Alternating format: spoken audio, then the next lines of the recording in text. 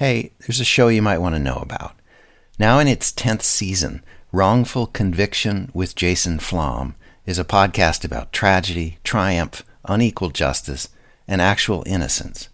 Based on the files of the lawyers who represent them, together with other criminal justice activists and experts, Wrongful Conviction with Jason Flom features interviews with men and women who have spent years in prison for crimes they did not commit, some of them having even been sentenced to death. These are their stories. Look for Wrongful Conviction wherever you listen to podcasts.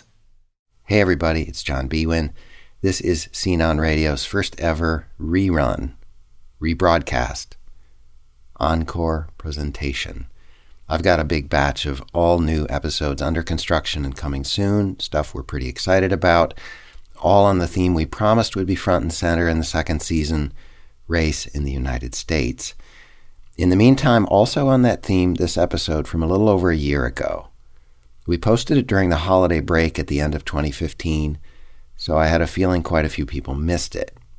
The truth is, I hadn't planned to put this piece out right at that time, between Christmas and New Year's. But then the grand jury in Cleveland decided not to indict the police officers who shot and killed Tamir Rice, the 12-year-old child playing with a toy gun in that city park. So we posted this episode the next day. If you've heard it, listen again if you like, or just tell 2 friends to listen. If you haven't, well, here it is. Emmett and Trayvon. Dear Mom, how is everybody? I'm fine and having a fine time. Hope you and Gene are too. Please have my motorbike fixed for me. Pay you back. If I get any mail, please put it up for me. Everybody here is fine and having a good time. Your son, Bobo. Before Tamir Rice, before Laquan McDonald and Sandra Bland and Freddie Gray, Akai Gurley, Jamar Clark, Jonathan Farrell, and Samuel DuBose, before Walter Scott, Eric Garner, and Michael Brown, there was Trayvon Martin. And long before Trayvon Martin, there was Emmett Till. There are differences among these stories. The recent deaths I've listed of unarmed black people came at the hands of police officers, most of them white. Trayvon Martin's killer in 2012, George Zimmerman, was a volunteer security guard. Emmett Till was murdered back in 1955 by 2 white men in Money, Mississippi, after it was claimed he whistled at one of the men's wives. But the common theme of these killings seems to be white people finding black people, especially men and boys, threatening and dispensable. It's an American story that goes back centuries with countless chapters. In this episode of Scene on Radio, Mike Wiley and his play about Emmett Till. Mike Wiley lives here in North Carolina. He set out to be an actor, the usual kind, who gets hired to say fictional lines written by other people. Instead, he's carved out a career doing documentary theater. Mike writes plays that tell true stories from African American history, that is, from American history. And in many of his productions, he hires himself to play all the roles. One of his one-man plays, Dar He, tells the Emmett Till story. In 2014, I went along as Mike performed Dar He in South Florida, not far from where Trayvon Martin lived and died a couple of years earlier. Boys gonna be boys, maybe. Y'all want to see a picture of my girl? Here or in Mississippi? Mama, we gonna miss the train. Emmett Till. You remember what I told you? Right from the top, Mike Wiley makes sure his audience knows the drill. He inhabits one character after another in a quick montage. If you so cool, why don't you go into the Bryant grocery and take a pass at pretty Miss Bryant? Mike needs his audience to look at him, a handsome, young-looking African-American man in his 40s, and see more than 20 different characters, young and old, male and female, black and white. Looking for the boy, preacher? The one that done the talking in money. It's a matter of trust. I'm portraying everyone. And so in the opening sequences of the play, I established that trust. He uses physical cues to signal who he is at the moment. A drag on an imaginary cigarette for one of Emmett's killers. Roy, Bryant. And for that man's wife, the feminine tucking of imagined hair behind the ears. Well, that'll be 3 cents. Allowing the audience to use their own imagination in conjunction with what I'm giving them, that combination is just unbeatable. I've had, on several different occasions, people come to me and tell me that they saw my skin color change. It's an odd compliment. I think it's a compliment. The title of Mike's play, Dar He, comes from the moment when the black sharecropper Mose Wright does the unthinkable. In a Jim Crow courtroom, Wright points at the white man who banged on his door in the middle of the night and took away the 14-year-old Emmett Till. Dar He. Dar he go, right there. Objection! Of course, Mose Wright's courage did not stop the all-white jury from acquitting the men who tortured and shot Emmett and dumped his body in the Tallahatchie River. The murder became a national sensation in 1955 and helped to fuel the civil rights movement. Today, a lot of American kids learn the outlines of the story in school. Mike Wiley brings Emmett's story to three-dimensional life.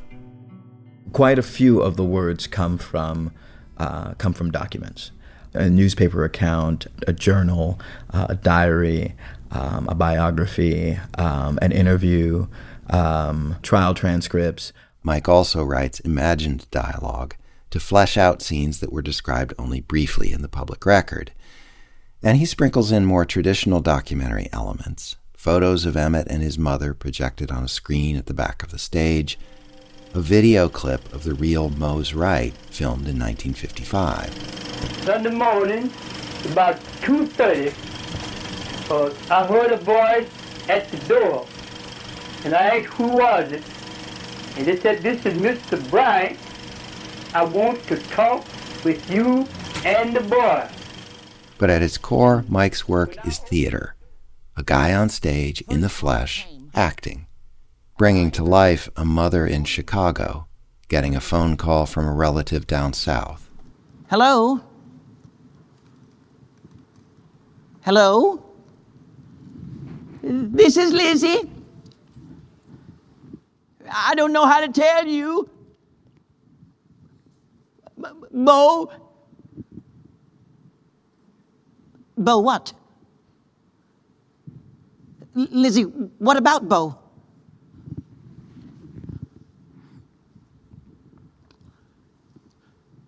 Some men came and got him last night. Lizzie was too distraught to explain any more than her first few words. Missing. Missing in Mississippi. Oh my God. Mike also, and a warning, this is hard to listen to. He also portrays a white man wearing himself out, beating a 14-year-old boy. We're just gonna scare him real good. You know, pistol whip some sense into him. We knew we done roped the culprit. The way he held himself gave us proof positive. Like a crazy nigger. He wasn't afraid of us. He sat in the rear of that truck whilst we hunted around for the deepest, scariest gulch on the river. When we couldn't find one, we took him over to my place in Glendora where I got a tool shed out back. I'm not sure why he ain't jump out. Maybe it's because he's as crazy as me and Roy. They had filled him so full of that poison, he was hopeless. You bastards, I ain't afraid of you. I'm as good as you are. I've had white women before. My grandmama was a white woman.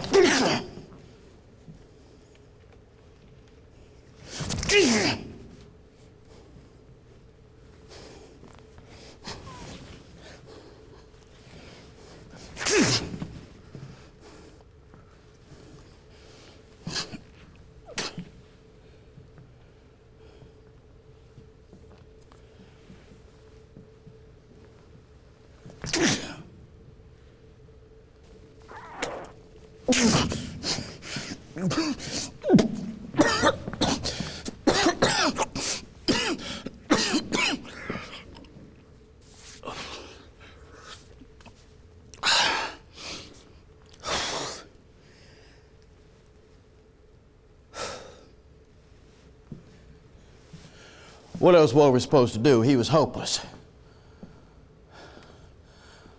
I mean, I'm no bully. I never heard a nigga in my life. I like niggas in their place. I know how to work them. I just decided it was time a few folk got put on notice. As long as I live and I can do something about it, niggas gonna stay in their place. Niggas ain't gonna work where I live. Niggas ain't gonna vote where I live, because if they did, they control the government. Niggas ain't gonna go to school with my kids. And when a nigga gets close to mentioning sex with a white woman, he's tired of living, because I'm likely to kill him. I mean, me and my folk fought for this country, and we got some rights. And I stood in that shit, and I listened to that boy throw that poison at me.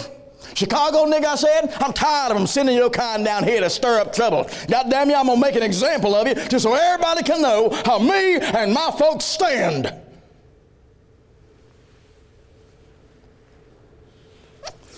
J.W. knew where there was this old cotton gin fan, so we put the boy back in the truck and went to go get it. When we got there, it was starting to get light, and folks were seeing, well, we were getting worried about folks seeing us steal this cotton gin fan. So we made the boy put it in the truck. Then we went up to this little spot on the river J.W. knew about. Yes, ma'am. Kind of a statement and a question. Are you After a performance in front of a racially mixed audience at Broward College in South Florida, Mike took questions from the audience. Your performance and the way you looked around and looked at many of us right in the eye, you feel every single character, like right in your heart. I mean, you had me crying. Another woman, middle-aged and African-American and sitting in the front row, said she found the play painful to watch because of what happened more recently in Florida. All that, you had a question? Okay, I hope this is not too difficult for you to answer, but it's the one thing that the Zimmerman trial, Trayvon Martin. When that became so public, I literally was a wailing wall. I was like crying out for the young people not to react. I didn't want death. I didn't want young African-American children to be killed over this anger. It's like face to face. It's like two stories that coincide from 55 to the 20th century now.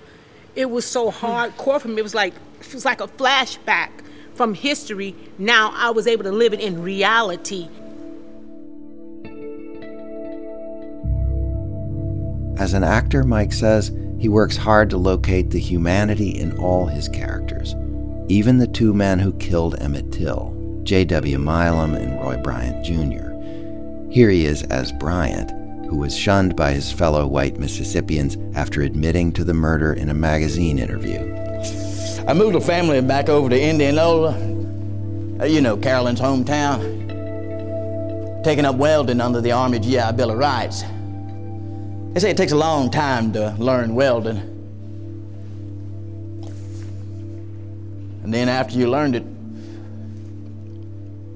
you done ruined your eyes.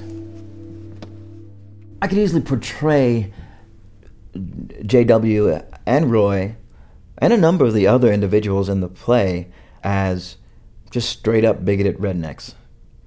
But that's not getting to the truth of the matter. That's playing a caricature. I want to play Roy and J.W. so effectively that if there is anyone in the audience that either feels that way in their heart or knows someone like that, they will be able to recognize them on stage. They don't just look at that and go, I don't know anybody like that. They look at the nuances of the characters and go, oh man, that's a little like my uncle, or that's a little like my granddad.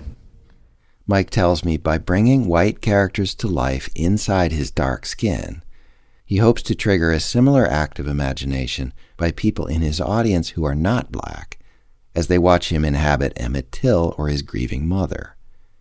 He points to the renowned documentary theater artist Anna Devere Smith. She calls it becoming the other, and I'm a huge fan and student of her work. And here's the thing. In my becoming the other, the audience takes the opportunity, or is in some cases forced to become the other, by walking in the shoes of some of the individuals that I portray on stage. And I've had people say that to me. For the first time in my entire life, I understand what it might be like to be African American. And I think that's the key to it being a play that gives people hope. Still, Mike said that during that performance in Florida, he could see anguish on the face of the black woman in the front row, the one who later made the connection between Emmett and Trayvon. My son didn't need no undertaker or sheriff to identify his dog. Mike was giving the courtroom speech as the prosecuting attorney, a white Mississippian fighting hard to convict Emmett's white killers. If there was one part of his ear, one hairline, any part of Emmett Till's body, then I say to you, Mamie Till was God's given witness to identify him. As he was giving that speech, Mike did something rare for him, which he explained to his audience later in the Q&A. In the middle of his performance, Mike reached through the fourth wall and touched the woman in the first row. I just wanted to have a real moment. It's all real, but I wanted to have a real moment to assure her that it wasn't all hate. There were some individuals that were trying.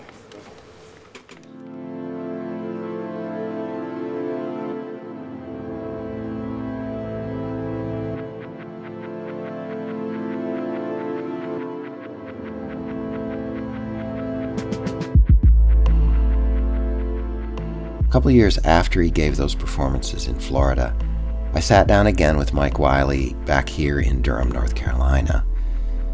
In the interim, so much had happened. Ferguson, Baltimore, Black Lives Matter, the Charleston Massacre, on and on.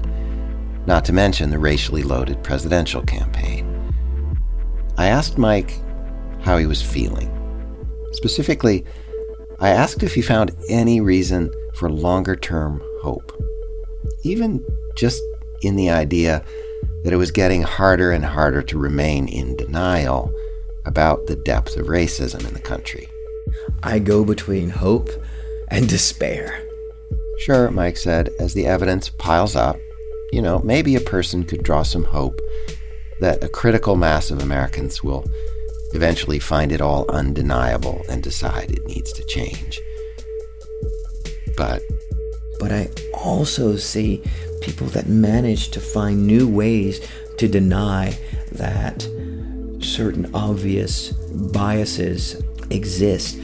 People that can take a look at that policeman in Texas dragging that little girl by the hair, beating that child, and then being able to simply say, well, maybe she was in the wrong place at the wrong time. Maybe she said something. Maybe is always going to be the word that gives us the despair, right? Maybe that guy in South Carolina running from the policeman with not a gun or a knife or anything on him that got shot in the back. Maybe he did something before the camera was rolling. Maybe that kid shouldn't have been playing with a toy gun in broad daylight in the middle of a park. Maybe. So I don't see that will ever end. There's always going to be a maybe. The website is seenonradio.org. Listen to all our episodes there. You're invited to like our Facebook page and follow me on Twitter @SeenOnRadio. The show comes from CDS, the Center for Documentary Studies at Duke University.